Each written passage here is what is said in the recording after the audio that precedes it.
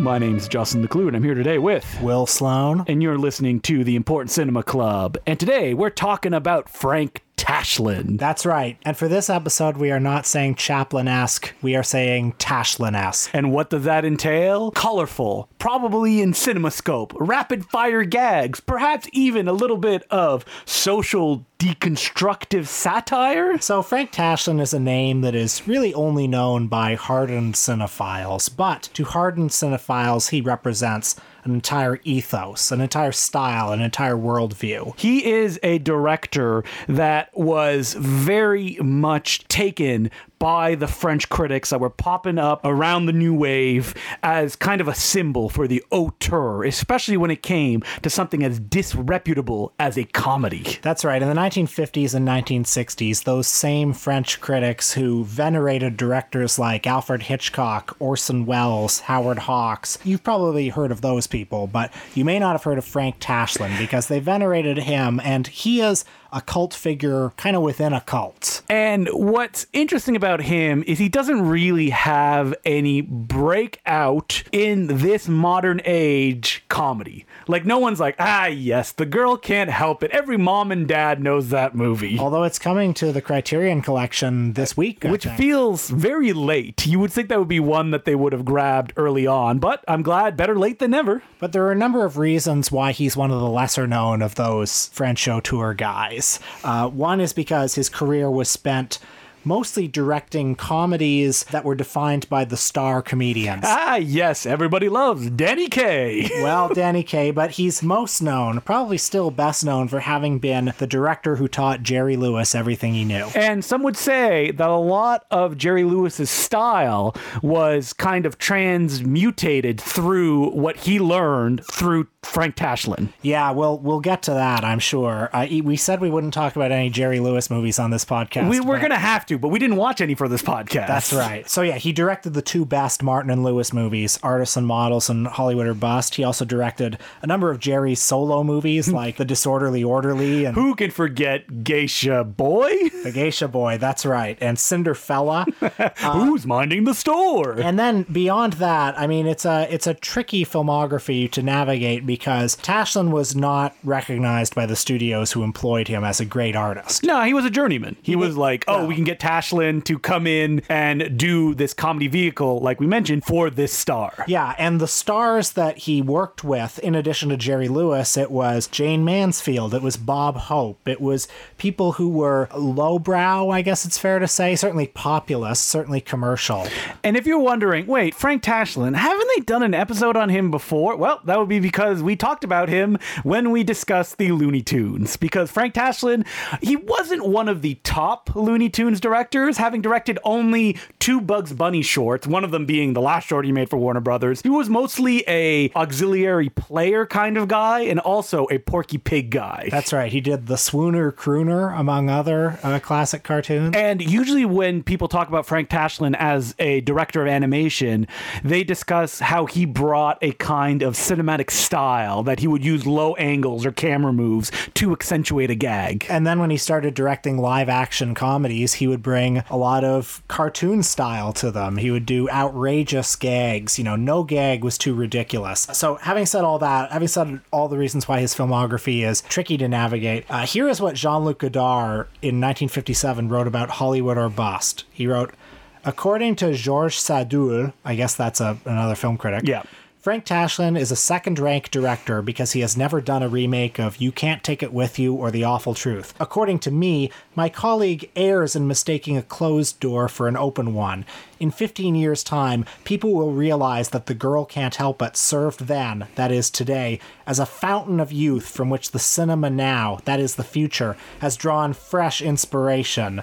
And then the essay ends with Godard writing, to sum up, Frank Tashlin has not renovated the Hollywood comedy. He has done better. There is not a difference in degree between Hollywood or Bust and It Happened One Night, between The Girl Can't Help It and Design for Living, but a difference in kind. Tashlin, in other words, has not renewed but created, and henceforth, when you talk about comedy, don't say it's Chaplin-esque. Say loud and clear, it's Tashlin-esque. Which people have been doing since this review came out, right, Will? I love this about Jean-Luc Godard's film criticism. criticism. Every 6 months I pull Godard off the shelf, and I'm like, I'm gonna love this book this time. And with Godard, it's like a guy throwing a lot of stuff on the wall, and like there are individual ideas that are great and eternal and continue to, Justin's doing the motion of a stopped clock that's right twice a day. Yeah. But I mean, that's the thing. All those guys, especially Godard, it's like they had individual lines that are eternal, and then a lot of Godard other stuff. really hedges his bets by giving the opposite of things, like within the same sentence.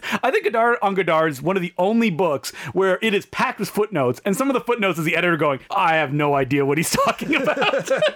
But you know what? He's right there in the sense that The Girl Can't Help It is held today as one of the great comedies of its time. And when you think of the other studio directors making comedies when Tashlin was doing it, it's like Norman Turog, who did the other Jerry Lewis movies. Or George Marshall. No, I mean, Frank Tashlin is wonderful partly because he still carries this air of disrepute. There still seems something just a little bit lowbrow and a little bit unreclaimable about him. And that is the core to his genius, because he is, you mentioned earlier, a social satirist. He's somebody who not merely satirized the vulgarity of American culture in the 1950s, but he celebrated it. And I was very happy to see that he was a guy that kind of stumbled into animation, became very popular because he could do it very quickly, and was fired or left almost every job that he had because he got in fights with his bosses.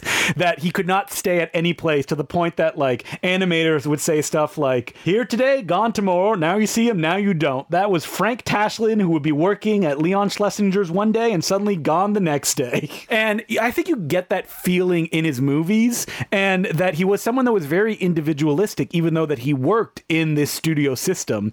He did a bunch of kids books, including a famous one called The Bear Who Wasn't in 1946. Are you familiar with that one? I am not, no. The story is about a bear who wakes up one day after hibernating to discover that he is in a city. He finds himself in a factory where the boss goes, hey, you should be on the factory floor. And the bear says, no, I'm a bear. I'm not supposed to work. And the boss says, all right, I'm going to take you to my manager, and we're going to tell you that you're supposed to be a worker. And the book is a series of like escalating gags where they get to the bigger and bigger and bigger boss, until the bear is hammered so much that he should be a worker, and that he should just, shave and wear a coat, that he goes, hey, I guess I'm a worker. And then he works until winter comes, where he gets fired, has to leave the factory, and goes, oh boy, I wish I was a bear. And then he realizes, oh, I am a bear. But because society has been trying to push into me for so long that I'm not, and I should be something else, it takes a lot of time for me to realize the middle ground of where I'd be happy. And that's kind of like where Frank Tashlin was working within the studio system. Yeah, and you can see a little bit of that same ethos in a movie like Will Success Spoil Rock Hunter, and its vision of a man working within a system. Yeah, I mean, Will Success Spoil Rock Hunter, watching it this time, I found it less acidic than I remember it being, that it's fairly kind of tame in the story of, I mean, it's funny that a lot of Frank Tashlin's like bigger films all star kind of like wrinkly older leading men, especially when you put them up against like Jane Mansfield. Well, yeah, they're kind of wimpy guys, and she's this, just fabulous bombshell. Yeah, Will's trying to find a polite way to say it. It's like, imagine the cartoon version of Marilyn Monroe. Anyway, Will Success Spoil Rock Hunter? Let's talk about this one, because not his first movie, not his last movie, but this is probably the one that is the classic. This is the one more than any other. More than The Girl Can't Help, even though that both of them are seemingly the same, to the point that at the beginning of Will Success Spoil Rock Hunter, I believe the star goes, oh yeah, we're going to be watching The Girl Can't Help. No, we already did that one. We're doing a different one this time. So I liked that reference to The Girl Can't Help It, because it implied that Tashlin was thinking of himself as an auteur. He was thinking of it as like the Frank Tashlin cinematic universe. Anyway, so this one stars Tony Randall as Rockwell P. Hunter. He's a low-level writer at an advertising agency, dreams of climbing the corporate ladder, dreams of the big office at the corner of the hall. And he has an opportunity to do this because he has a plan when the advertising agency is about to lose its biggest client, which is a brand of lipstick. He has a scheme to rope in the biggest female star in the world to promote the lipstick. played by Jane Mansfield, the most buxom, the most absurdly beautiful movie star to ever live. Very funny in this movie, playing a parody of the blonde bombshell who is aware of what her position is. And everything in this movie is all kind of machinations. Like what you're seeing on the screen has been engineered by the people to be that way in order to probably just get you to buy product. So she agrees to endorse the product. However, Rock Hunter, the Tony Randall character, has to pretend to be her lover so that she can make her real lover, who's like a Tarzan type movie star or TV star, I mean. Bobo. Yeah, be jealous. Or Bozo, one of those ones. Yeah. And Tony Randall then becomes a superstar overnight. Lover boy. A Kevin Federline type figure. Will success spoil Kevin Federline? The remake that should have happened. So he finds out that fame is a bit of a double-edged sword. And, you know, it is a gentler satire than perhaps one remembers it. I mean, his boss at one point goes, you know what I'm really scared of? Being an imposter because I'm just a junior, when nobody in those positions that are managing companies ever think that. So it's certainly a movie that looks askance at the corporate power structure of capitalist striving and all that. And when Rock Hunter gets to the top, he realizes that this is not what he wants. All he wants is to work on a chicken farm. But, you know, it's a movie that's also full of media satire, television in particular. The opening credits play to a bunch of commercial parodies. Halfway through, Tony Randall interrupts the movie. You know, he comes out of a curtain and he says, we don't want to leave our friends, the TV fans, out. So we're going to have a section of the movie that's for them. And then the movie becomes a little black and white square. Yeah, he's sticking it to those TV people. But I love that. And that's kind of like this freewheeling approach to the cinematic form, where when we're talking about what Jerry Lewis took from him, Jerry Lewis took that from him. He took that there are no rules. No gag is too big. No facial expression is too big. No woman is too buxom. No man is too ridiculous. What Jerry Lewis didn't take from him was the social satire. Jerry Lewis's movies are much more like... It's about me, Jerry Lewis. Yeah, it's an insane man in his insane head and his multiple personalities. And also, Jerry Lewis wants the audience to like him, whether he is wild or they feel bad for him, and something like The Nutty Professor, where he like lays on the sentimentality. And in these, you know, top tier Tashlin films, the sentimentality is very minor in them. So we also watched Son of Paleface, which is one of his earlier features. I think it was his second feature. Yeah, he had written the first, the Paleface, the Bob Hope vehicle. And I think he probably got the job because, you know, he had written for Bob Hope a lot. He wrote for Groucho Marx, who actually shows up at the end of Will Success Spoil Rock Hunter. And it is closer, Son of Paleface, to what you would expect from someone who directed so many Looney Tunes shorts, because it is almost Hell's a Poppin' level in its gag delivery system. Yeah, I really enjoy Son of Paleface, and by the way, I'll just say the disclaimer that the movie is full of racism, as you would expect a Western comedy of its time to be. Jokes about, like, killing indigenous people, so that's just a little fair warning if you're going to watch it. At least the people who conquered the West, like Bob Hope, is a fool who does not know what he's doing and is terrible. Yes. But then you also have Roy Rogers. Well, yeah, it's got Roy Rogers, the great singing cowboy star of his era. But the real star, horse, Trigger. Trigger, the smartest horse in movies. I love Trigger in this movie. He's great. There's a scene where Bob Hope is in bed and he keeps pulling the blankets down and Trigger keeps pulling them back up. That goes on for like a minute. Now that is the smartest horse in pictures. By the way, there are multiple jokes in the movie about Roy Rogers wanting to fuck Trigger. It's great. Frank Tashlin knew exactly what he was doing. And Jane Russell is in it too, the leading lady.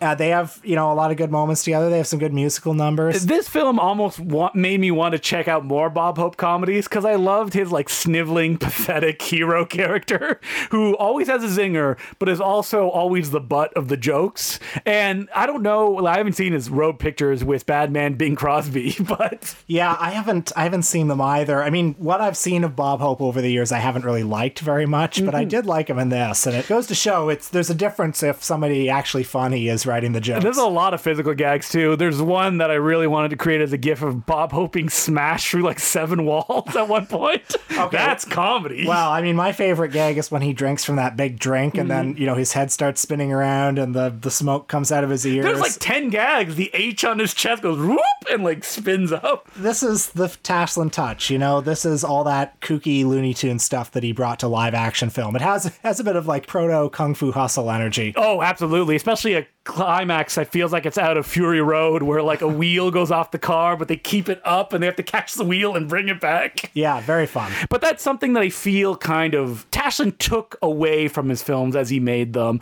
trying to kind of more narrow in on specific gags, using the widescreen CinemaScope frame in ways that were not as dynamic as they were in Son of Paleface, because as he continued to make movies, he probably felt he had to prove less. Well, The Girl Can't Help It from 1956, which came out the year before Will Success Spoil Rock Hunter, is probably his most, I'd say, visually dazzling movie, at least of the ones I've seen.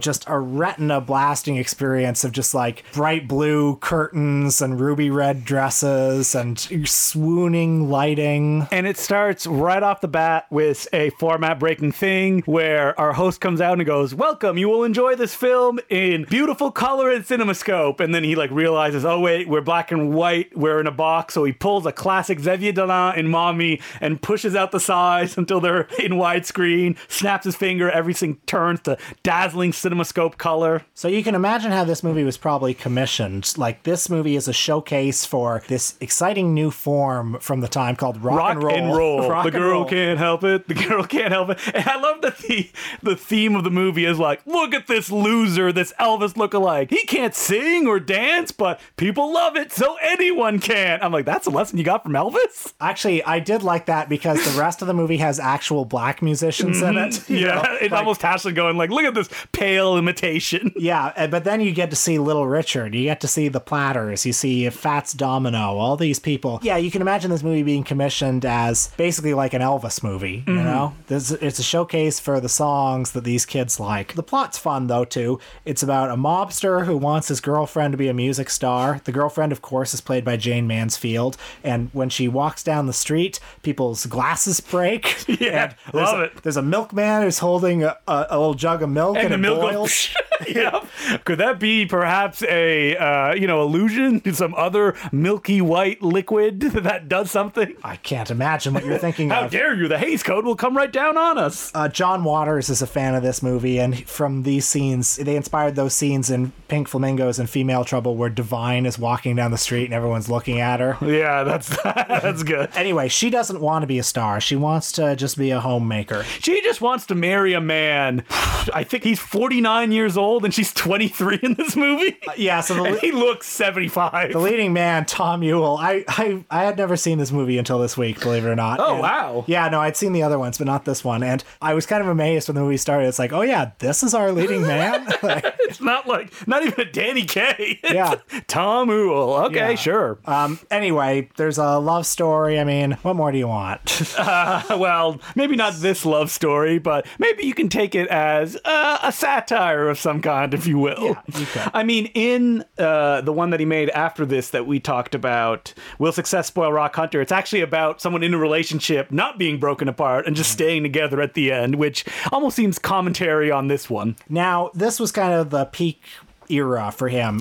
He made a lot of movies after this, though. He did make a lot of movies. There's also Artisan Models, the Martin and Lewis movie from 54 or 55, thereabouts, sort of in the same era, which is, I think, commonly, almost universally regarded as the best Martin and Lewis movie. It has a lot of that Frank Tashlin color and energy. There's this wonderful dance scene in that movie where Martin and Lewis are singing and dancing about color, and they're like splattering the scenery with paint. It's a very dazzling section of the movie, so I recommend that one as well. In the 60s, I think Tashlin gets sort of overtaken by Jerry Lewis a little bit. Like, he's so focused on the Jerry Lewis movies that he doesn't really... I mean, I love some of those movies, but he doesn't really continue his development as a distinctive auteur. It's a Peter Bogdanovich article where he visits a set of a Tashlin Lewis joint, and Tashlin is essentially shown as a babysitter of Lewis that has to keep him in check to get even the simplest scene done. Like, Jerry Lewis is hiding under tables. He's biting people. I wouldn't be surprised if that's the case. And then as the 60s go on,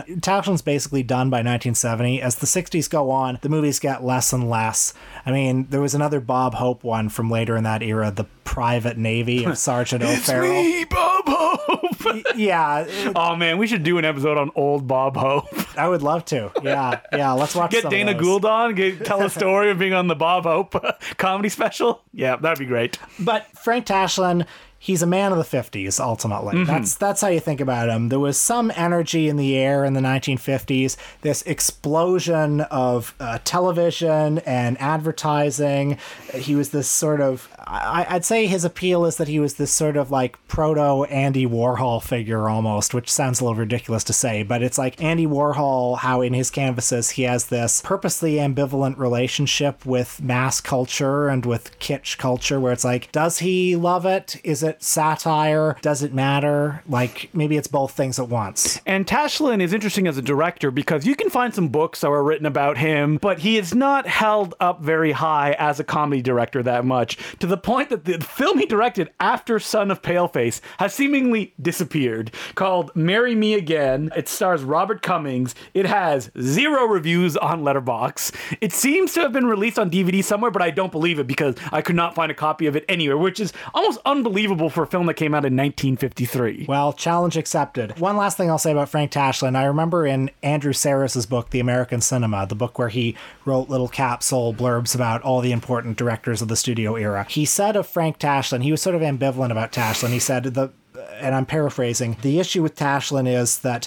to satirize vulgarity is sometimes indistinguishable from vulgarity itself. And I think in Tashlin's best movies, the response to that would be, so what? Yeah, like, it's fun. Yeah, like, come on, like, yes, it's a satire of vulgarity, and it's vulgarity, and he finds the beauty in the poetry and vulgarity, and that's wonderful. On that note, I think people should check out more Frank Tashlin, which I feel they will now that it's got the Criterion stamp of approval. That's right. And The Girl Can't Help It was difficult to find for a long, long time. I remember when I saw it at the Royal, they were like, it's not even really available on DVD anymore, but finally that's changing. So I look forward to the other, 30 Bear Manor Media and McFarlane books on Frank Tashlin coming our way. Let's get Say One For Me starring Bing Crosby in a deluxe special edition release. I mean, you know that me and you would be there day one to buy that. Whoever owns the rights, sell it to Gold Ninja Video. We'll put it out. So, as per usual, you can send us letters at importantcinemaclubpodcast@gmail.com. And our first letter is from Ben, and it goes, Hello, Important Cinema Club. I want to thank you, not only for the podcast, but also for the amazing night I just had at my repertory theater. They played a double feature of Thrilling Bloody Sword and the Takashi Miike musical, The Happiness of Katakuris. That's a fun double bill. It was almost full and was an amazing night. My question is, how were we able to get Thrilling Bloody Sword into my rep theater? Well, I snuck in through the back door. So, a little bit of context for people who are maybe listening to this podcast for the first time. All the Tashlin heads who are like, someone did an episode on Frank Tashlin. You never know. We've got listeners over the years because they searched a director's name and we were the only ones. That's true. So, Thrilling Bloody Sword is a Taiwanese martial arts extravaganza that Justin rescued from obscurity. He found the only available, perhaps the only surviving 35mm print. So I found it and I scanned it, released it on Blu-ray, and much to my surprise, it has become a cult film that people really enjoy it, and I think it's the title and it's the visuals. It's like instant like that you want to see it based on that. I mean, it's such a beautiful film, and all you have to do is show just a few scenes from it. Mm-hmm. It's crazy. It's wonderful. So I posted a clip from it after I got the scan back, and I was like, wow, look at this. And from there, Joseph Ziemba, who also runs Bleeding Skull, reached out and said, hey, can I see Thrilling Bloody Sword? Maybe AGFA could rep it. And I said, yeah, sure, that's fine. And they watched it, they picked it up, and thanks to the head of programming who deals with theatrical distribution there, Brett, he has been pushing it on theaters, being like, you gotta play this movie. And it's been playing all over the place. People love it. I have not seen it theatrically yet with other people. Although it's coming up. It's going to, because when is it showing in Toronto? Let me check the date here. It's playing at the Fox Theater, which we listened to and made a joke about, like, I think they listen to this, and they do. Okay, nice. And I will be introducing it there and be selling some Gold Ninja Video stuff, perhaps even some Gold Ninja Video discs you can't buy on the website anymore. Wow. All right, go meet Justin, folks. What day is it? It will be on May 5th at 7 p.m. at the Fox Theater. I like how the Facebook page is Thrilling Bloody Sword with intro by Justin DeClue. You're a star now, so Justin. Those Important Cinema Club heads, they got to come out to see the screening. I even know that the person who rescued it from the dumpster many, many years ago, Colin Geddes, will be there as well. Wow. So is there anything else in that letter? Was there a question? I can't remember. Yes. He just asked me how I did it. And I said, well, I did it by AGFA reaching out and doing all the heavy lifting for me. Hopefully they'll be carrying some other Gold Ninja Video stuff, like maybe Skip Tracer, but that won't be through me. I said, do that through the director, because Gold Ninja Video for that one just does the Blu-ray release. And continuing on, he asks, anyways, my filmmaker suggestion is Jules Dassin. Will, listen to yourself. Your letterbox review of Night in the City turns out is one of the best movies ever. Thanks for your great podcast, Ben. Oh, Jules Dassin. Yeah. Why did I say? You know why I said Jules Dassin? Because I know that he went to France and he directed most of the movies there. But he's American who just went there because he was blacklisted. I genuinely don't know how to pronounce his name, but that's right. It's definitely English. It's not French. Okay, well, he did direct Night in the City, which is a great noir. That you saw on Nitrate. I saw it on Nitrate Film. Oh, it's so good. But I never got a great sense of the rest of his filmography. He has a lot of great movies, most of them that he did in France as well. No, I would love to do that. God, Night in the City. We haven't done like a noir director in so long. We should. Yeah. I think Anthony Mann maybe was the last one that we did. I don't think we did Anthony Mann. We haven't done Anthony Mann. We should. Yeah, we definitely should. Well, thank you very much for that letter. A lot to chew on there. And check your local listings of Thrilling Bloody Sword, because it's playing all over the place. I get updates of like, it's playing here, it's playing there. Get your theater to just book it. They can do it through AGFA and you'll get a DCP and watch it with a crowd. So our next letter is from Eric J. Now, I should say, when Will said last episode, he's like, send us your TV movie recommendations. I was like, oh my God, we're going to get so many emails. And we did. Yeah, sorry. I should stop doing like calls for people to... No, that's how you get, what is that? Not interaction. Engagement. That's what, the social people say. So that's fine. Yeah. You listen to the podcast where they're like... I called for it because I'm not going to watch these movies. Like, I always listen to podcasts. They're like, let us know in the comments what you think. It's like, the people doing the podcast don't care. But that's what I'm going to do on my YouTube videos from now on because I care. Anyway, sorry. Thank you, everyone, for your suggestions. Actually, we did get some really good suggestions of, like, what is the TV movie canon? I still don't feel I got, like, this is the TV movie auteur. Like, maybe Alan Clark. He did, like, Scum and stuff like that, and he worked mostly in the TV field. But I guess, like, if you get high enough, you forget they're TV directors because you're like, oh, they're just, feature film directors, right? It's the Steven Spielberg dual syndrome. Mm-hmm. Yeah. But this letter is interesting because the letter writer goes, you guys asked for TV movie recommendations, and I just want to remind you that some of the great films of all time were originally produced for television. Decalogue, Berlin Alexanderplatz, Fanny and Alexander, Scenes from a Marriage, and Peter Watkins' Edvard Munch, one of my personal favorites. That's a letter writer. I have never seen that film. You don't have to delve into the interminable Is Twin Peaks a Movie? Letterbox debate to find some gems. Okay. That's all fair. He's right when he says all that. I will just say that I wasn't talking about Scenes from a Marriage. I was talking about Return to Mayberry. Yes. I was talking about shit that is, like, undeniably a TV movie.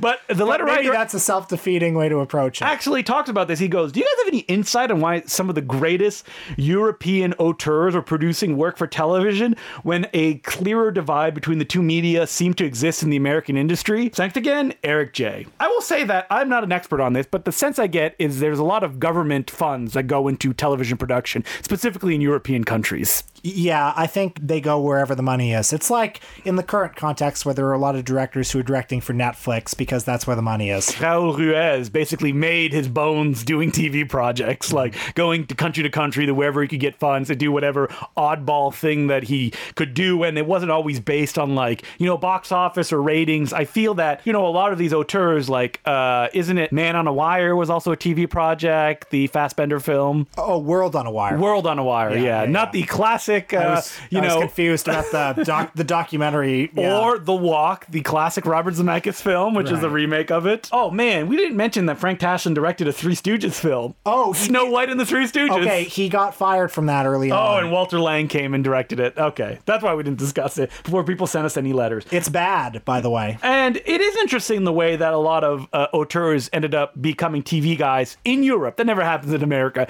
If you are, a TV director, after you directed a bunch of feature films, it's because you need a steady income, and that's pretty much it. You probably have no artistic ambition. Every Canadian director, if they came up in the 90s, have become TV directors and are trapped in that hell, which I'm sure pays very well, but I cannot see it being that artistically fulfilling, because at a certain point, as someone else said, it's like directing traffic. I once spoke to Bruce McDonald, And I said, do you have any advice for the young filmmakers? I was interviewing him for some hack thing.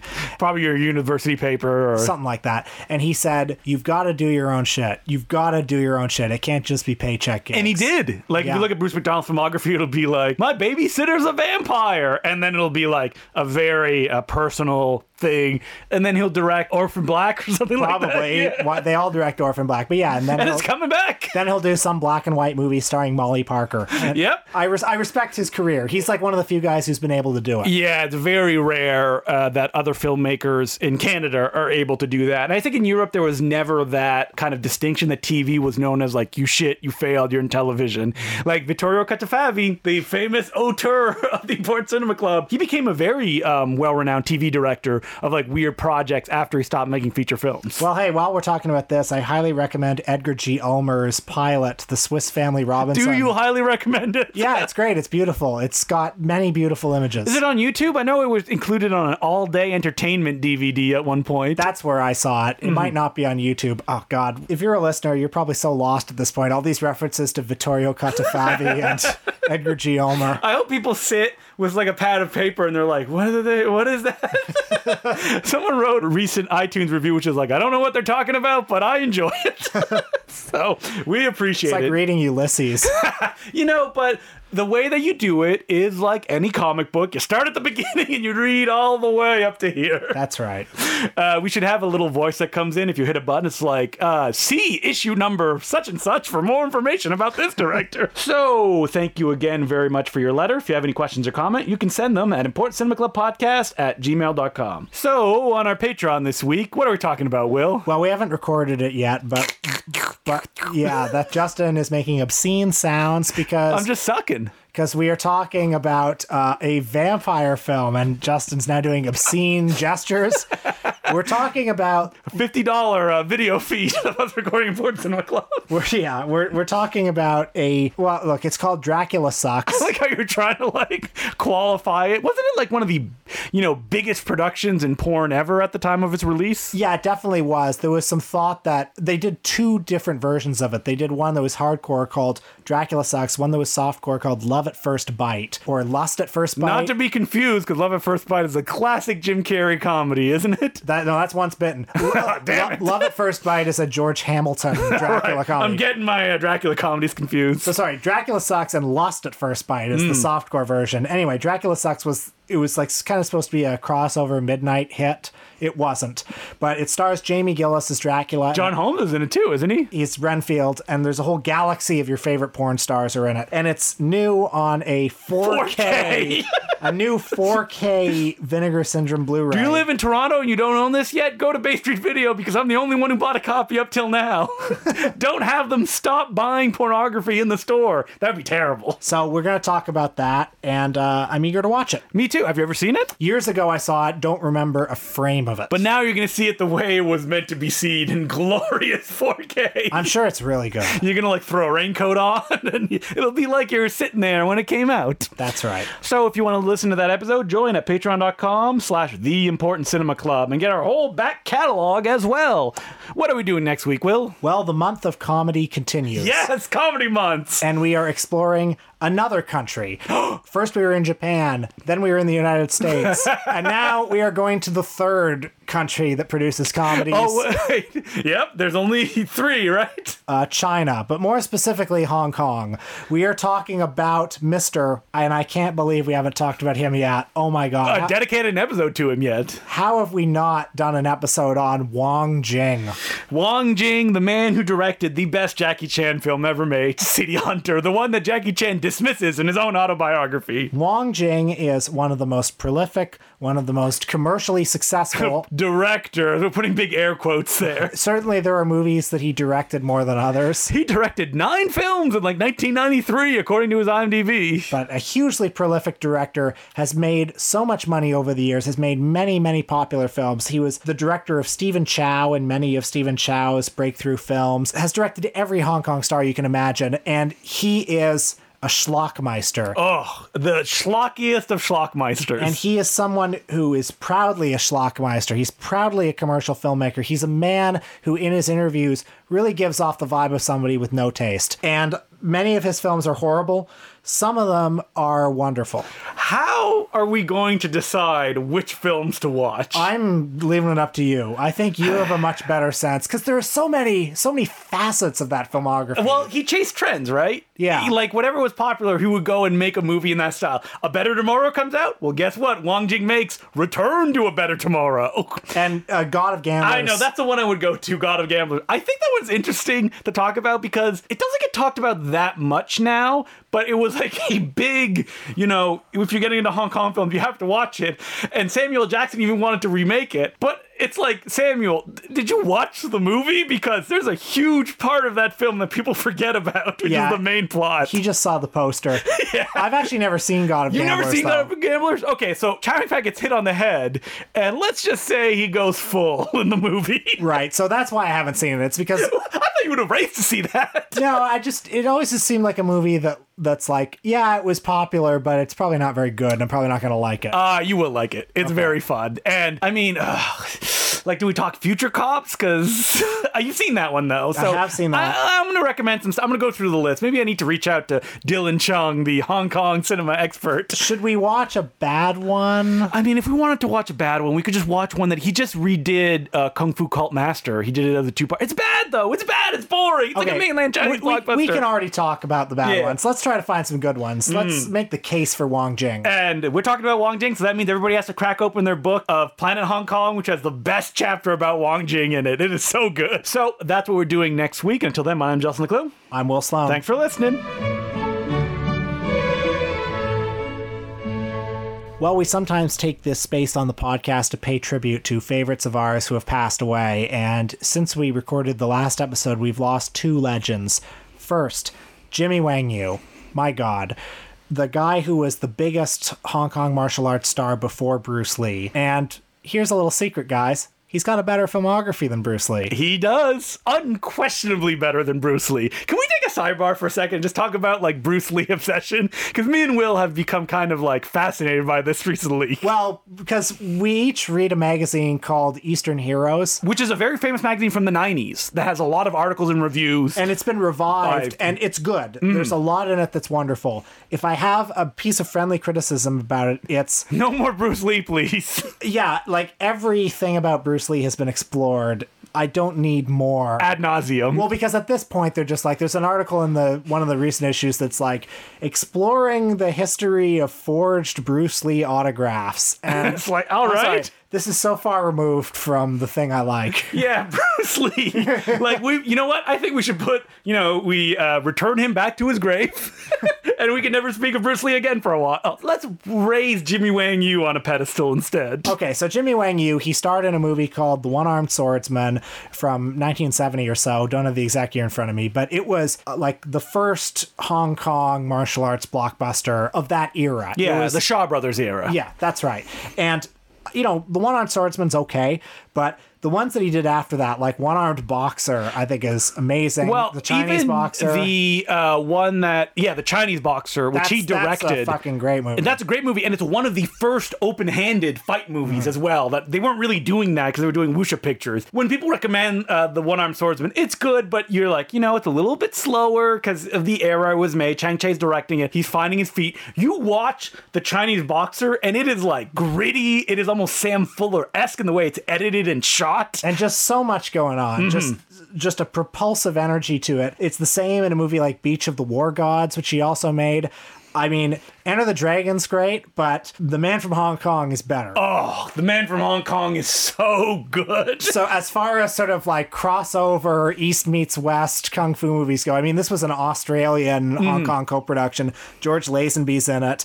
It's got crazy stunts. Even the director is getting in on the action, like doing crazy stunts and fighting Jimmy Wang Yu in the film. The scene where George Lazenby has his like dinner jackets on fire. And you can see it's him like pulling it off. He got burned from it too. Just an amazing movie. And then Jimmy Wang Yu got into problems with his employers, the Shaw Brothers, and he skipped town because he wanted to break his contract, but he had some unbreakable contract. So he fled to Taiwan, and he could only make movies in Taiwan. So He then made movies in Taiwan, some of the craziest movies ever made, like Master of the Flying Guillotine. Like Master of the Flying Guillotine, it was taking elements from a lot of different things that had been around. Like, the guillotine had been done as a Shaw Brothers movie, but Jimmy Wang Yu synthesized it in such a way that, like, Street Fighter 2, that's all ripped off from Master of the Flying Guillotine, like the fighters in that video game. Now, I think the first time we ever heard of Jimmy Wang Yu, the first time many people hear about Jimmy Wang Yu is that he helped Jackie Chan get out of a dispute with the Triads. He helped save Jackie Chan's life, and as a result, Jackie Chan had to repay the favor by being in 2 of Jimmy Wang Yu's movies. One of them,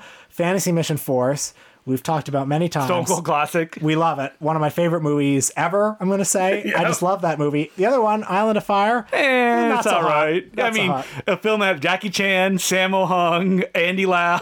Like, how can it fail? A lot of people owe favors to Jimmy Wang Yu. A lot of people who were helped out of disputes with the Triads. Jimmy Wang Yu, complicated history, and he's passed away now, so we can just enjoy his movies. That's right. Please don't tell me what a bad guy he was. We know. Yeah. We know he was a bad guy. Great filmography. Now, moving on. Today, the day we're recording... Not a bad guy we're talking about. We found out, I mean, this is really awful, that Gilbert Gottfried died.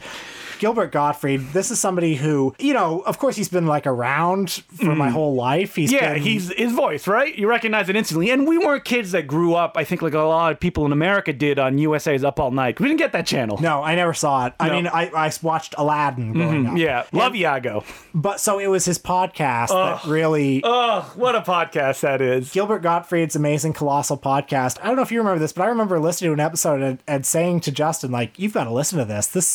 This is the real deal. And I remember you saying, wasn't it or was it the other way around? I think I told you it was the real deal. One of us said, and the other one was like, the screechy voice guy? Yeah, I think it was you, because I listened to it, and was it Leonard Maltin or someone like that? It was like maybe Drew Friedman was on, and I was like, you gotta listen to this, Will. Well, Gilbert Gottfried is a monster kid. He loved the was a monster kid. He loved the Universal horror movies growing up. He also loved Cesar Romero. And he would just have all these old timers, people like Adam West, Roger Corman, Dick Van Dyke, I don't know, all those, any octogenarian or nonagenarian star. He had the little girl from Ghost of Frankenstein on the podcast. And people like Rick Baker, Drew Friedman. There was a great episode last year where he had the historian David J. Scull and Rick Baker, the Oscar-winning makeup artist, and they talked about Frankenstein, the 1931 Frankenstein, the 90th anniversary. They just go on for 2 hours about it, sharing all sorts of amazing behind-the-scenes tidbits, talking about their own relationship with the movie. It's heaven. It's why the podcast medium was invented. I mean, Gilbert and his, the one who does all the work on the show, Frank Santapadre, what they get out of their hosts and their interests, which no one else is talking about, the guests they could get, it is just amazing, and it is genuinely crushing to see he passed away, because I just listened to an episode a couple days ago that he put out. I know he had a long-term illness apparently, but he was still, he just had an episode a couple days ago, and I'm selfishly very sad that the podcast is over now, that we're not going to get any more of it. Me too. But if you want to know more about Gilbert Gottfried, there's actually a really good documentary about him. I think it's just called Gilbert. That's so right. I would highly recommend checking that out, because it is a delight, especially to see how much of a calm and normal guy that he was. I mean, I never even listened to him. He was big on Howard Stern as well. Like, that was one of his main gigs. I've been seeing those clips going around today. And I'm like, I don't know them. It's all about the podcast for me and Iago. Did you ever see him on Norm Macdonald's podcast? No. On that famous... Oh, man. Treat yourself and look up Gilbert Gottfried on Norm Macdonald Live. It's a 2-part episode, and it's one of the funniest things ever. Well, I mean, this is very sad, but if people haven't checked this stuff out, you got to go and do it now.